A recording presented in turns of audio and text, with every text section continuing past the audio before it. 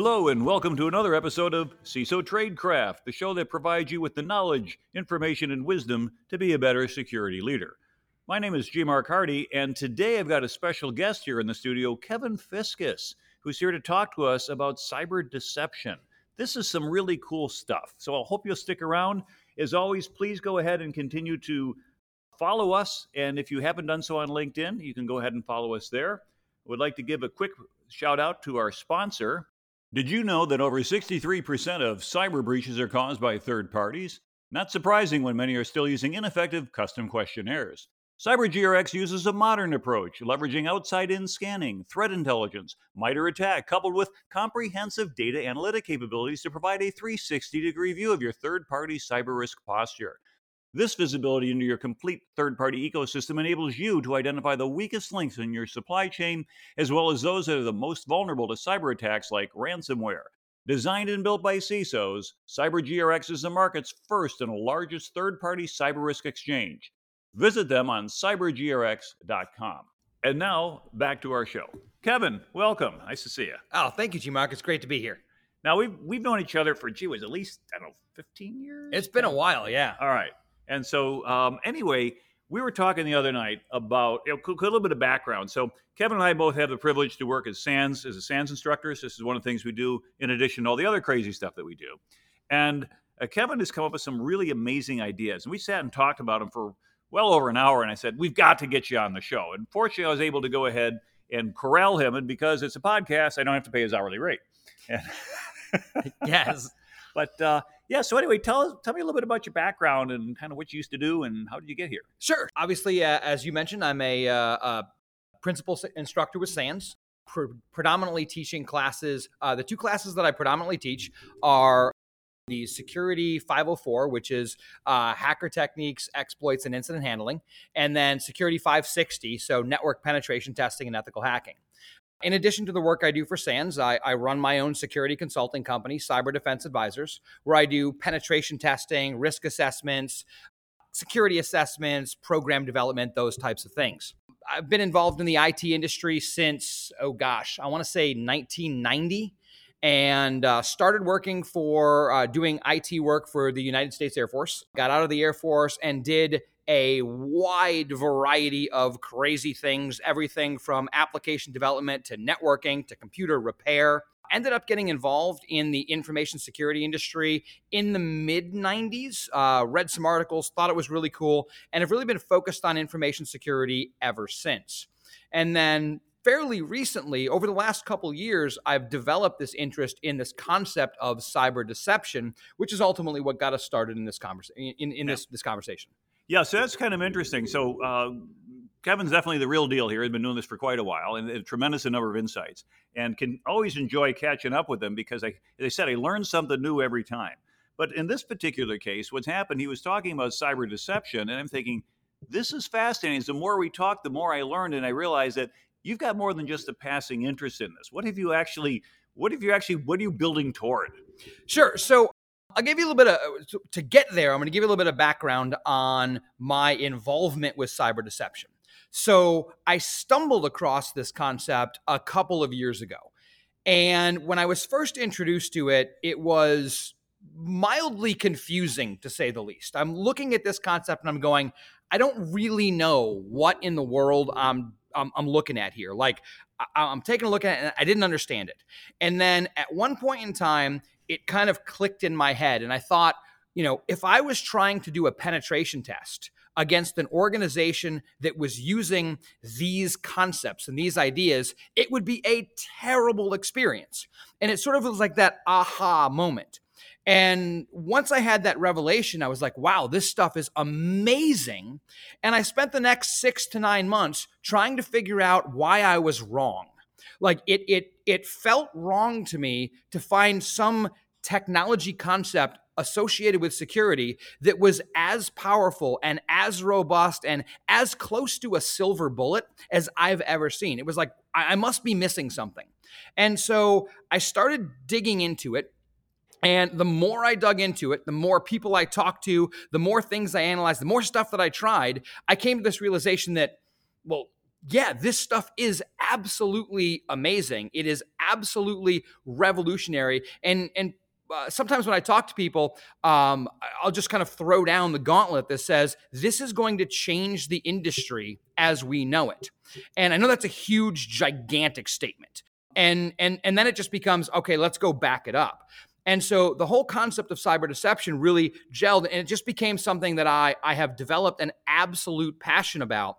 And one of the things that I found that is really telling when it comes to cyber deception is whenever I talk to people about it, there's always this resistance. There's always this pushback like, no, that can't be right. What about this? What about that?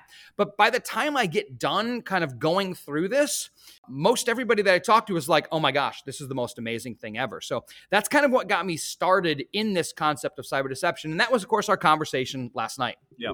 So anyway, we're not selling anything. Obviously, this is not a product pitch. But the thing is, anytime I find somebody who's really passionate about something and then who's willing to spend a lot of time, productive COVID, if you do 6 to 9 months, researching and digging into something to be able to come up with something of value.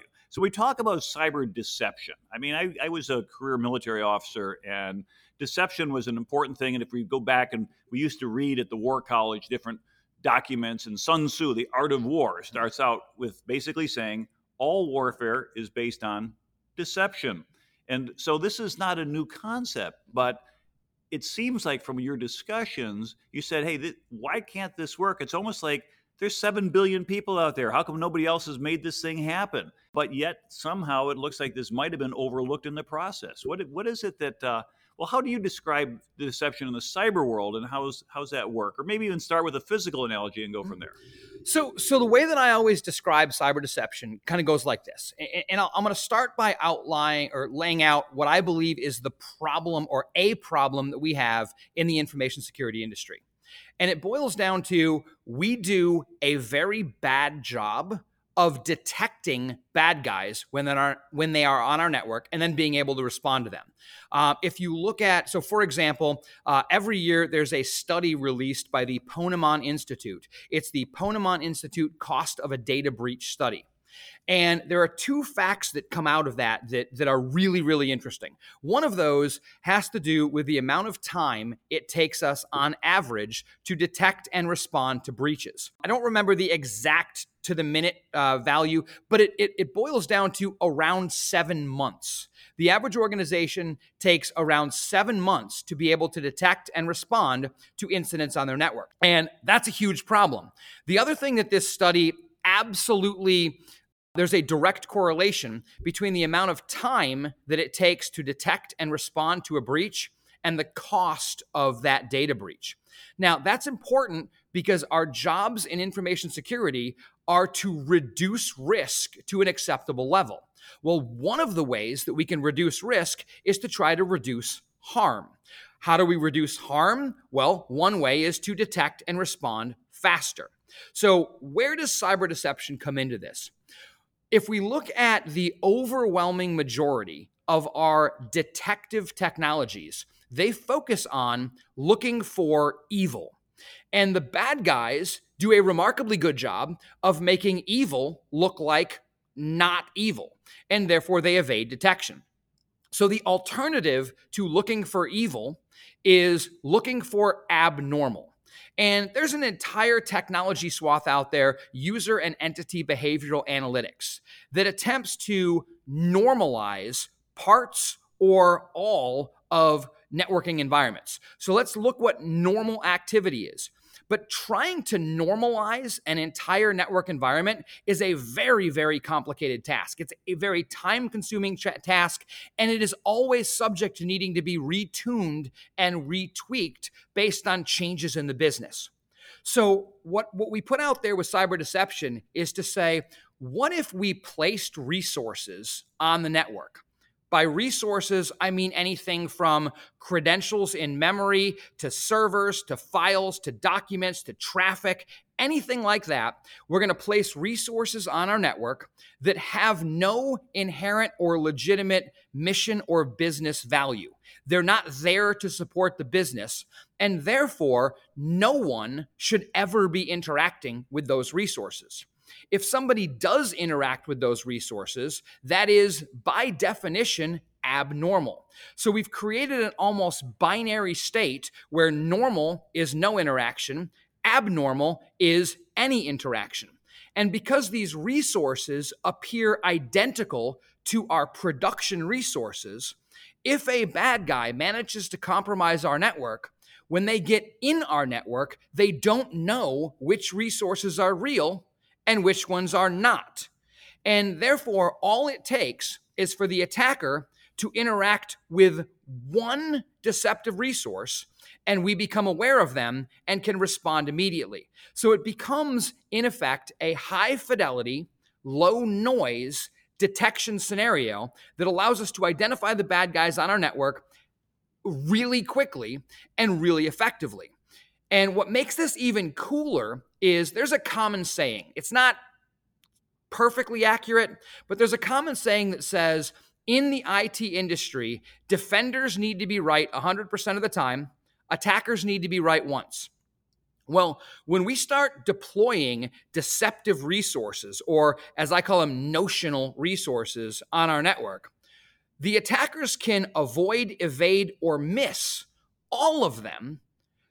But if they hit one of them, we catch them. So we create a situation when it comes to detecting bad guys on our network that the attackers now need to be right 100% of the time, and the defenders only need to be right once. So we are now creating a detection capability that flips the script and gives defenders the first advantage that they've had in anything, any memory that I have. Now, that is fascinating. Now, it sounds when you're first describing, talking about things that have no legitimate business use, we call those honeypots. And honeypots have been around for a while, and they're basically designed not necessarily to lure somebody, although they could be. The problem, of course, luring could get you in trouble legally if you try to go ahead and go to court, and someone said, well, hey, you tried to pull me into this. But rather, if it's something is just sitting there as big and fat and appealing, I used to talk about that in my classes as saying, you'd put a file called executivesalaries.xls in the root directory of the financial server. Now, everybody from finance knows not to mess with it. It's not real, but not everybody else does. And it sure looks interesting. But as soon as you touch it, boom, you set off an alarm. So what you had said then is we can have systems, we can have files, we can have traffic. Now, that was the thing that stood out to me when you gave the list. I understand setting out a file and you can booby trap it, setting out a device if someone hits an IP address or it goes to a particular port on a machine or a non-machine. Yeah, that's wrong. But what about this traffic part? How does that work? Sure. So I want you to think about this, right? If I create a fake system, a fake server on the network, well, today, if a bad guy gets on my network, they are probably not expecting deception. So they scan my network, they do whatever they want to do, and they bump into my fake system. I detect them, everything's golden. But what if we have an attacker that is a little bit more sophisticated and they're like, let's go ahead. Ooh, I see this server over there. I see this IP address over there, but why don't I see anybody communicating with it? Well, that could raise suspicions. So one of the things is, so if I'm a bad guy and I get on a network and I believe that deception is being used against me, one of the things that I would do is slow my attack down and maybe just fire up a sniffer, start watching network traffic, because the real systems will actually have packets coming from and going to them. So if I'm going to create a believable deceptive environment, one of the ways that I can do that is to set up those resources, but to supplement that with effectively fake network traffic that makes those resources appear to be in use and active. And that provides two benefits. Benefit number one is it makes these fake resources more believable to the attacker. Benefit number two is if an attacker, instead of actively scanning our networks, if all they do is sniff traffic, look for ARP traffic or other types of communication, we are generating that, which can attract the attacker to our deceptive resources. So maybe an overly obvious example is, what if I generated periodic telnet traffic to what appears to be a telnet server? Well, Telnet involves sending information in the clear. So we are actually handing the attackers credentials to access a system, and it's going to appear that somebody just used Telnet when they shouldn't have, when in reality, I have created that attractive target. I have painted that target to make it look really, really attractive and really believable by supplementing the fake system with fake network traffic that supports that. But I could take it even further. What if I created a fake Facebook account talking about a fake employee that talks about the fake deployment of a fake server using fake Telnet? So now when the attacker is doing their reconnaissance, when they're trying to learn about the environment that they're ready to attack, they are now expecting to see Telnet. When I give them what they expect, then there's no questions asked. Back in I think it was early 80s, there was an espionage situation where the United States became aware of an espionage or a program by the Soviet Union that was attempting to acquire technology from the Western world, either through direct espionage or through purchasing that technology through shell companies. So the United States became aware that this was going on, and they had a list of all of the players involved.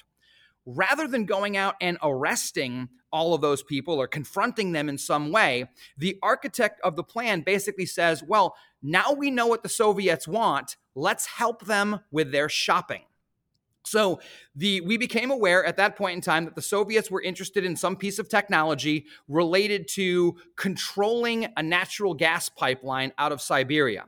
They were going to interact with a Canadian company that was that had that technology. So what the US and this Canadian company did was they created a fake version of this technology that was legitimate enough to be able to pass Soviet quality assurance checks. So the Soviets stole this technology, or they acquired it, they implemented the technology, and the result was the largest non-nuclear explosion seen from space because the technology ultimately failed. We knew what they were looking for, and we gave it to them. And the same thing applies from a deception perspective in IT. We know what the attackers are going to look for, so let's give them what they're looking for. And if we do this right, it not only allows us to rapidly detect the bad guys, but if the bad guys are interacting with fake systems and fake resources and fake files and fake credentials, we can also watch their behavior, which allows us to collect more effective threat intelligence and attack attribution information. Better intelligence allows us to do better deception, which allows us to collect better intelligence, which allows us to do better deception. So it's this really amazing sort of self-improving cycle that allows us to use deception, use lies, misleading information to affect the behavior of the attackers. So this is an area of technology where rather than trying to affect the technology of the attackers, we are trying to target the mind of the attackers. We're trying to affect the behavior of the attackers. One of the biggest drawbacks that I see in modern computer security is we are exclusively technology focused. And we lose track of the fact that our attackers are not technology. They are people. And one of the ways that we can protect ourselves is to influence the minds of the human beings, the people that are attacking us. And that's something that has been absent from the entirety of our cybersecurity planning. We have ignored the fact that attackers are people. Well, let's target the fact that attackers are people. Now, it's interesting because we kind of have the reverse when we look at information security awareness training, because we said, hey, the victims are people, and attackers typically do things like social engineering. Let me try to go ahead and mess with your mind or come up with a pretext that sounds totally plausible. But here we've got the reverse now, where in a way we're sort of pretexting the defense, at which point an attacker comes in, takes a look around and goes, ooh, that looks good. Or be careful, it's dangerous out there, and even moving cautiously. What they're going to be able to do is potentially say, I've ingested all this network traffic.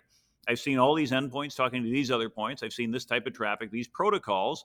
This matches what my pre-intelligence research suggests I should expect. So you go in very, very confident. However, at some point in time, you're going to reach out and touch something and you're going to trip an alarm. Mm-hmm. Now, from the deception perception, my first thought is that if somebody hits a tripwire, I'm not going to kick them out of the network right away because then they know where the tripwire is. You let them bop around a little bit, and then they say, okay, now you have no idea why you got kicked out.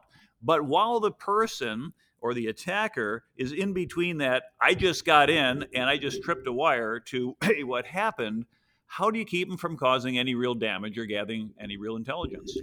Yeah, and I'll follow up on that. I'll answer that question in just a second, but I will follow up on that. The second you detect the attacker on your network, you have instantly gained the most actionable and attack-specific threat intelligence, right? If nothing else, you know what IP address they're coming from. So if I kick them out immediately, as G-Mark said, there's always the chance that they're going to recognize that that's the tripwire, and then they won't touch that. So I don't want to tip off the attacker. But the same thing happens if I kick them out. I have also burned that threat intelligence. So what I'm going to do is once I identify them on my network, I'm just going to watch them, right? Because if you think about this, and this is one of these sort of like weird, obvious statements that is really underrated. Our networks are ours. We own them. We control them. We have control over every packet that comes and goes from our network if we so choose to exercise it. So if the bad guy's on my network and I have influenced that attacker to go to deceptive hosts, deceptive files, deceptive resources, I'm just going to let him stay there. Because by letting him stay on my network, I collect more and more threat intelligence. Once I kick them off, I burn that threat, or at least burn some of that threat intelligence. So as long as the attacker isn't interacting directly with critical resources, as long as I push them over to the deceptive area and they're not really causing any harm, I tie up their time, I keep them occupied, I collect threat intelligence so I better understand what their behaviors are. So now I don't need to worry about that IP address that they're coming from. If they dropped off and came back from a different IP address, they are going to execute basically the same behaviors, so I can do a better job of keeping track of them. Where this gets amazingly cool, and the end, or some of the end game of this is, so there are studies out there that show that when you have a security operations center, a SOC, 1 out of 3 alerts that hits your security operations center is a false positive. What that means is if you have 3 SOC analysts, you're basically paying one of them to do nothing because we don't have high fidelity, low noise detection capability. When we add in deception and gain this benefit of high fidelity, low noise detection, that means that I can take that SOC analyst that is messing around with false positives all day, and I can reallocate them. Now, what am I going to reallocate them to do? Well, I've detected the bad guy in a very reliable way. I have shunted them off to deceptive areas, and I've collected threat intelligence. I know what their behavior is. I know what they're going to go do. What if I take that defender that used to be wading through logs and I have that defender engage the attacker in real time? What if that if the attacker starts scanning for things, I give them something? What if I hijack the attacker's session and modify the packets coming and going from the attacker in real time to confuse, distract, disrupt, delay the attacker? The advantage of this is without this type of activity, our defensive strategies exclusively pit technology against a human. And a creative, determined, and intelligent human, when combating static technology, is always going to win. So if we can give our blue team, our defenders, more time, because they're not wading through false positives and things like that, we can give them the ability to actively engage the attackers on our network, to move them where we want them, to place bait, to place lures, to direct them anywhere that we want, to modify the attacker's behavior in any way that we want. And, whether that is kick the bad guys off of our network, whether that is attribution, so we can find out who the attacker is for potential prosecution.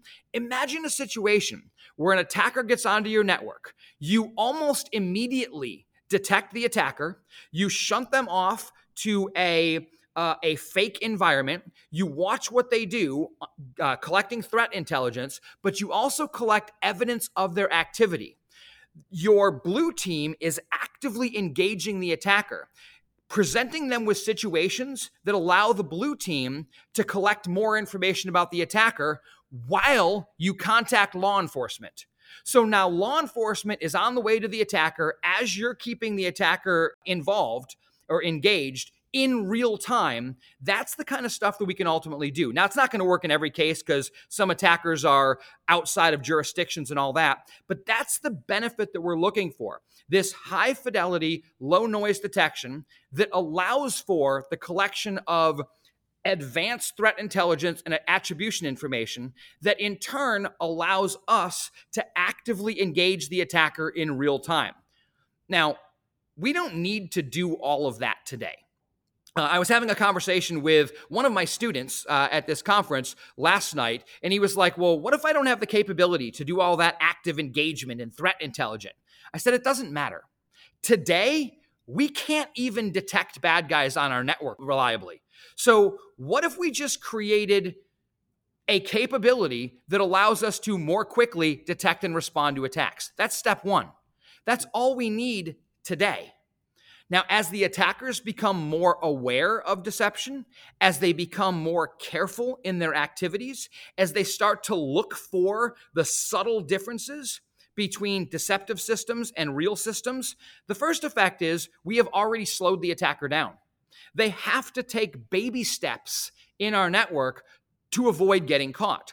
So we've already won because we've slowed the attacker down. But in addition to that, we also can then go and collect all that great information. So, the way that I look at it is, today we can use very simplistic deception, and it will work really well at detecting the bad guys. As the bad guys become more sophisticated, we know what more sophisticated deception looks like. We add more color, we add packets, we add social engineering posts, we add all this amazing stuff, and we can stay ahead of what the attackers are expecting. And again, it boils down to the only thing that the attacker has to go by when it comes to understanding our environments are the packets they send and the packets they receive, and we have the potential of controlling all of those. So it's really awesome. That's really cool. I mean, as you're telling me about this, I'm thinking about Cliff Stoll's Cuckoo's Egg. Mm-hmm. I got that book many years ago. I think I got it in 1990. I was over at the Office of Naval Research Europe and attended a talk. And the next day, they sent me the book as a promotional. And I said, I really can't take this because I'm back on active duty. And they said, no, it's not a gift. This is marketing material. We send this to everybody who comes to our talk. And I checked around and they said, yeah, you're fine. Keep it. And if you ever read Cliff Stoll's book, it's fascinating because he found like a 50-cent accounting error in his mainframe bill. And he said, hey, it's off by 50 cents. And they're like, forget about it. And he's like, but it's wrong. It's like, look, here's 50 cents. Go away, kid. You bother me.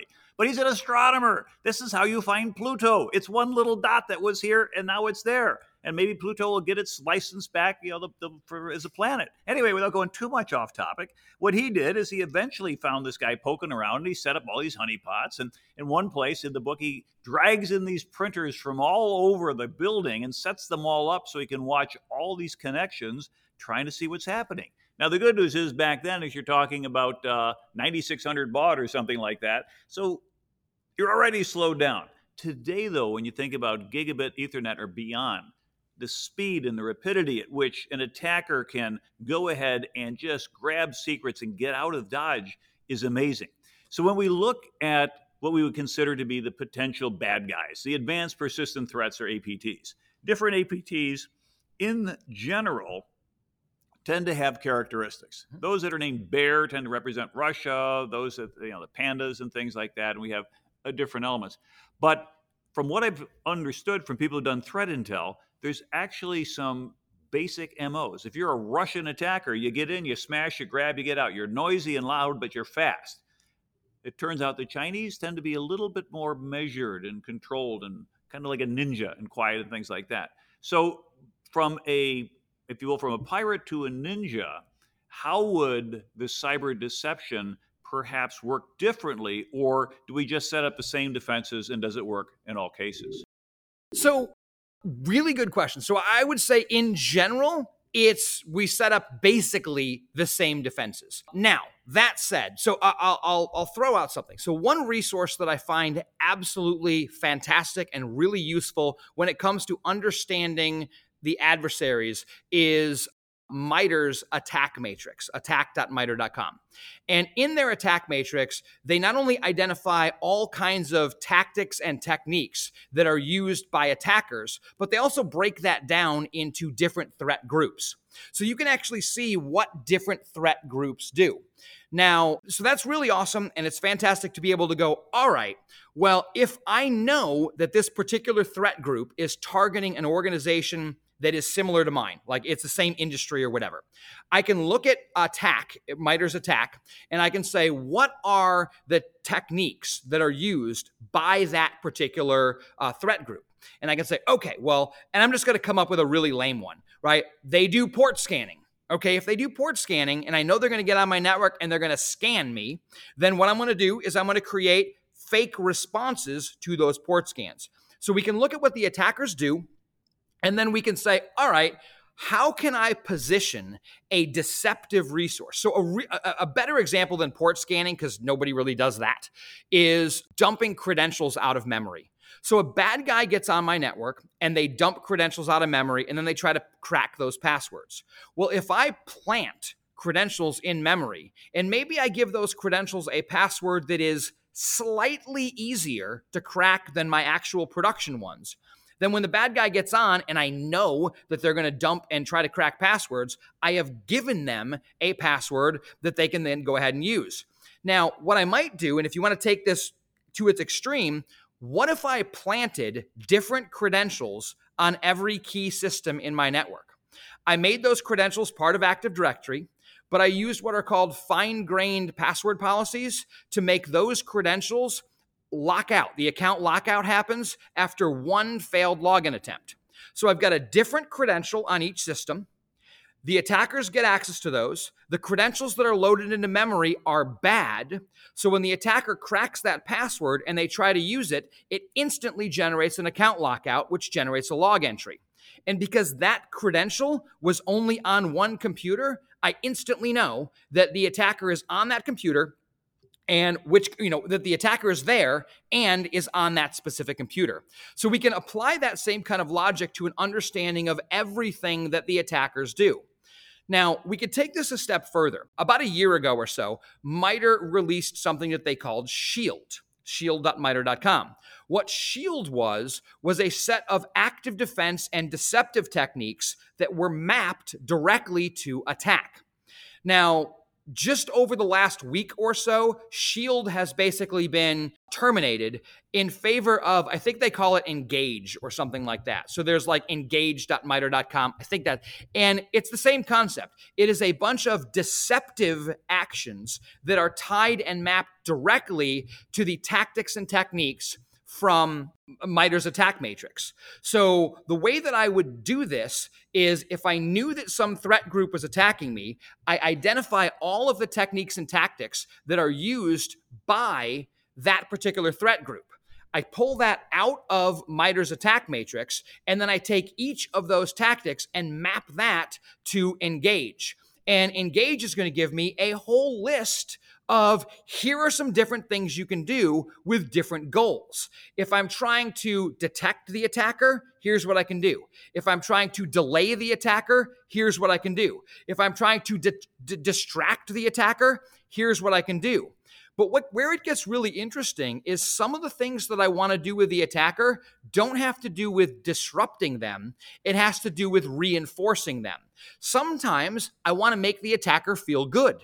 I want to reinforce that they are getting good information so that I can continue their process. So in terms of the question about what do I do about these different threat groups and all that, well, I've got a listing of the behaviors of those threat groups, and I have an entire collection of deceptive operations that I can run that directly tie to that. So from a planning perspective, I can go, all right, who's attacking me? What threat intelligence reports do I have? Who's going to be targeting me? What are the tactics and techniques that threat group uses? And then I can just go literally pick a list of deception and active response characteristics that I can incorporate into my deception strategy. Now, don't get me wrong. You don't need to do this. You don't need to customize your deception strategy to a given attack group. You can just deploy good deception around your network and catch, well, anybody. But if you do have actionable or credible intel that says somebody's after you, you can absolutely target it directly to them. And that's one of the things you can do with the MITRE ATT&CK framework is you can create the heat maps, which basically look at different threat actors and say, okay, what is this one using? What is that one using? And things such as that. And as a result, eventually what's going to happen is that you'll be able to see where is there an overlap? Where is this particular attacker and the other attacker, and those that we consider from our threat intelligence to be our biggest threat, all have a common technique. And so if they're going to use that tactic and technique to try to get in, that's where we're going to reinforce what we're doing. And I love the idea that you have, instead of just saying, hey, we're only here to deceive to get rid of somebody, we're also here to deceive to kind of string them on a little bit, get them to turn over more cards in their deck, expose a little bit more about what they have so that we can better process that threat intelligence. Now, let me ask you kind of a spoiler question here, because this is interesting from a conception of, okay, maybe I can do this, maybe I can't. Back in May of 2021, the president issued an executive order, which included, among other things, directive to go ahead to a zero trust environment. We're in a zero trust, everything's encrypted, everything's authenticated. So theoretically speaking, if I've got a true zero trust network, there is nowhere for an attacker to get a toehold. No machine will speak to you. They're not going to answer a ICMP ping. They're not going to answer a SYN with a SYN ACK. They're simply going to only respond if you're in the encrypted domain. And so I said, okay, fine. I'm speaking IPsec. If you're in the club, it works. Now, in a situation like that, where we've got basically a hall of encrypted mirrors, is there even any need for doing deception, or do we declare that, hey, this vision of zero trust is absolutely perfect, and therefore we don't have to do anything else? So I would say the vision of zero trust is absolutely perfect, and we don't need to do anything else except for one fact. We have users, right? The fact of the matter is, in a zero trust environment, zero trust doesn't mean zero trust. It means specifically granted trust. So the fact of the matter is, users still exist. Users have access to things. So if I'm a bad guy and I can't find a direct foothold into a network, I can't find an open port that I can connect up to, I can't find a jack that I can plug into and get an IP address, I don't have a way into the network, then I don't target the network, I target the user. And so social engineering, client-side exploits, all that kind of stuff, because if I can become a user, or at least if I can appear to be a user, then I'm part of the club, right? So in that context, yeah, zero trust is fantastic for keeping strangers away. But what about if somebody has an absolutely perfect disguise as a legitimate user? And that's where I think that zero trust is great, but I do think that it's not the panacea, because the fact of the matter is there are people who are trusted and the attackers can target them. And so even in those cases, so if a bad guy manages, if I'm a user in an environment and a bad guy gets me to click on the wrong thing, to open up the wrong attachment, or for that matter, if the bad guy just calls me up and convinces me to act in a particular way, then the bad guy can take advantage of the trust that has been placed in me. That said, the bad guys still don't understand the environment. So just because a bad guy is now effectively a legitimate user doesn't mean they know what's what and where's where. So we still have an opportunity to deploy deception because there's a key difference between users and legitimate people and bad guys, and that has to do with knowledge of the environment. Think about it like this. Imagine that your home, it is a dark night. Let's say there's a storm. It's knocked out the power. It's pitch black. You can't see anything in your house, and you hear a noise.